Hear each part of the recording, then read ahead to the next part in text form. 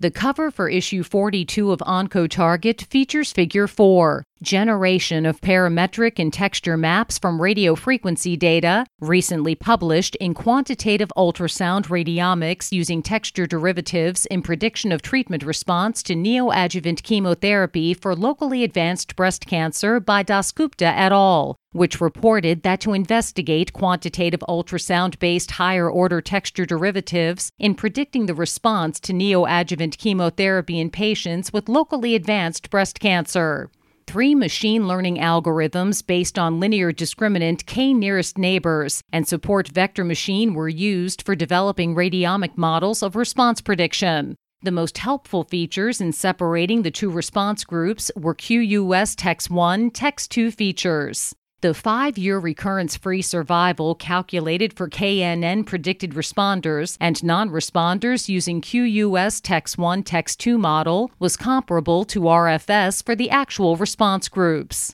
The OncoTarget authors report the first study demonstrating QUS texture derivative methods in predicting NAC responses in Lab C, which leads to better results compared to using texture features alone. Dr. Gregory J. Zarnota from the Sunnybrook Health Sciences Center, the University of Toronto, the Sunnybrook Research Institute, as well as York University said, breast cancer is the second most common cancer globally in terms of incidence, comprising 11.6% of all new cancers, and is the 5th leading cause of mortality attributed to 6.6% of all cancer deaths.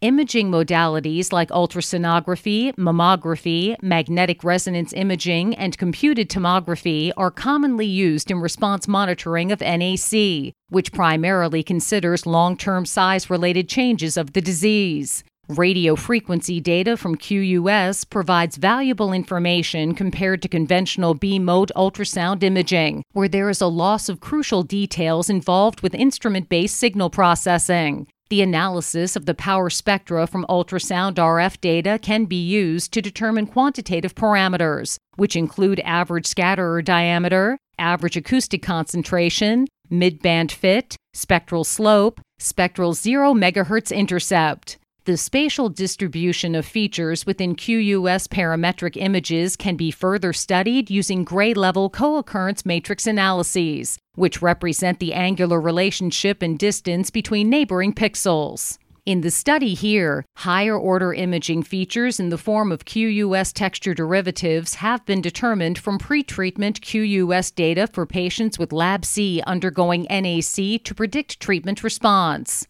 The Zarnota research team concluded in their OncoTarget research paper that QUS is a simple, easily accessible imaging modality with similar scanning techniques akin to the B-mode US, which is widely used in clinical practice. With appropriate data processing, it is possible to use the information normally processed to generate B-mode images to obtain additional information from tumors. These are related to tumor acoustic properties, which can be linked with biological features and clinical behavior. In this research, we established the role of higher-order imaging analysis, radiomics, of QUS in predicting treatment response to NAC involving 100 patients with Lab C.